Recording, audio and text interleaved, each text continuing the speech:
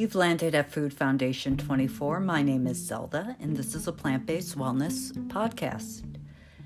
You may not have expected me to start my episode out talking about dog poop. Trust me, it's all relevant. My faithful companion is right next to me and attentively listening. He also finds it relevant, or so I think. Funny, I spent 12% of my day waiting for my dog to poop. True story. He does this endless circling, and he puts his nose to the ground, and he's following a scent, and he does sharp turns to the left, sharp turns to the right, and backtracking agility. Oh my goodness, the agility he has, it's amazing. And all the while I'm trying to hold on to his leash while he's doing this, and we perform this ritual throughout the day, every day. And I'm not ashamed to say that when the moment of glory arrives, the moment he gets into position and finally, yes, finally and metaphorically lays the golden egg, I make sure to look at it. I make sure to analyze it. And I'm measuring size, volume, weight, and color. I'm doing this all before I humbly dispose of this in a receptacle. I can tell you that I know my dog's poop from any other poop at the dog park or on the dog pad. It's orangey light brown in color and often has pieces of identifiable peas or carrots within it.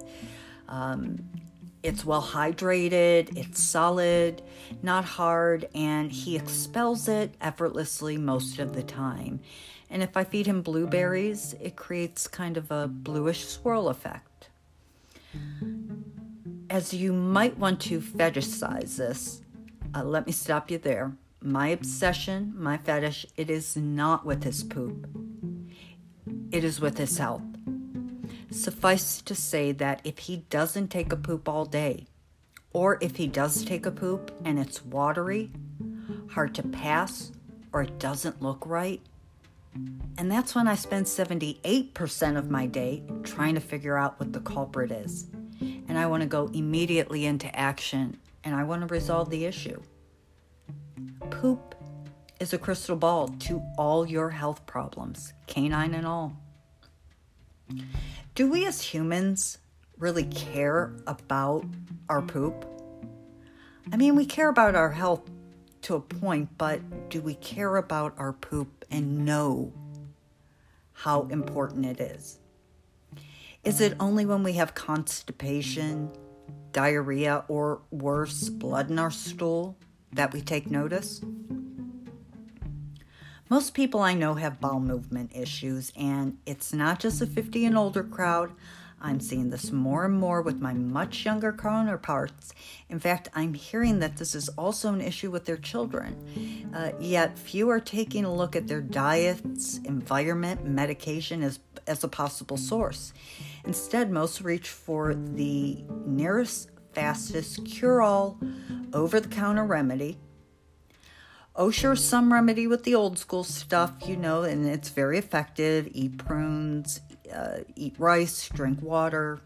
However, once it's all administered, whichever one you pick, and the situation is fixed, everybody seems to resume business as usual. And they go on their merry way until it happens again.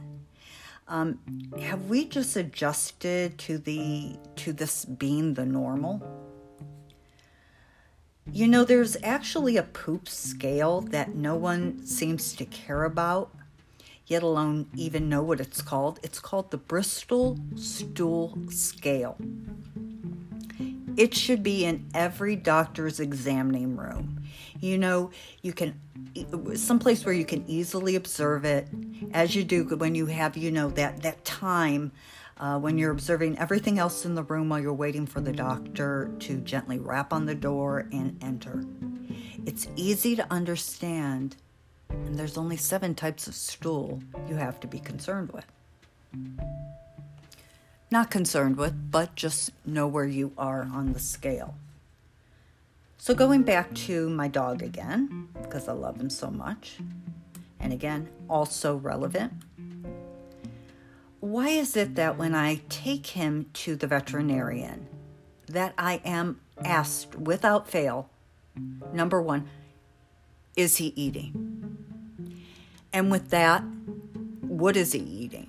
And we usually voluntarily, as pet owners, give up the name of the brand and how much he's eating, etc. Sometimes, and not even sometimes, quite often, pet owners are asked to bring in a stool sample when their animal's sick. You know why? Because it's a crystal ball I was mentioning before.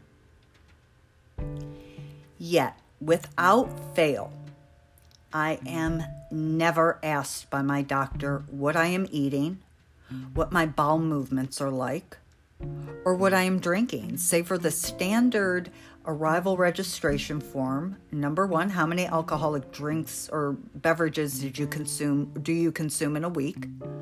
Or two, how many cigarettes do you smoke in a day? Makes me think, do Smirnoff and Marlboro have an interest in my health? Do they play a part in where those answers go after I return the clipboard to the registration counter? I'm beginning to wonder. What worries me more is, why isn't anyone asking me about my poop? Why is it that if I mention I'm constipated, now this is if I voluntarily give this information, I am instantly prescribed a stool softener or a laxative instead of a remedy of food and nutrition.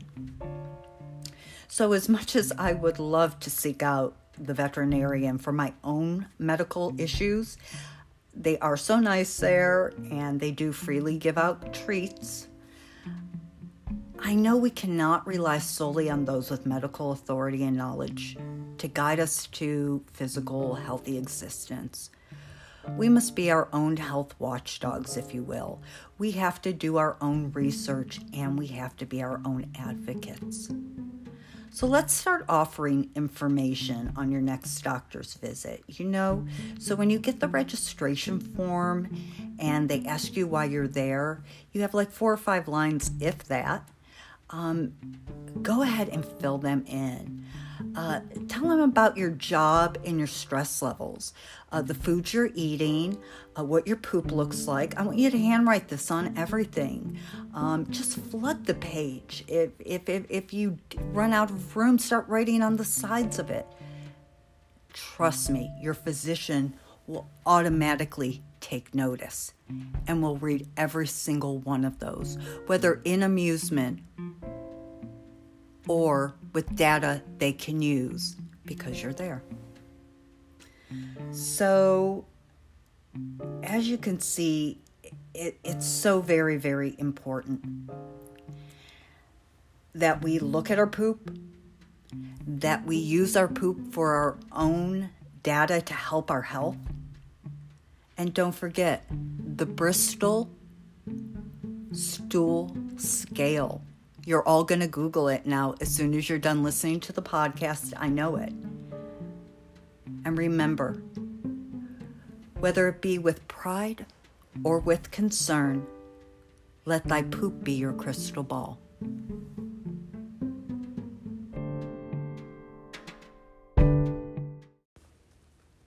Thank you so much for listening, and I invite you to tune in weekly and support me on social media at Food Foundation 24 on Instagram, or join me on my Facebook group, Food Foundation 24.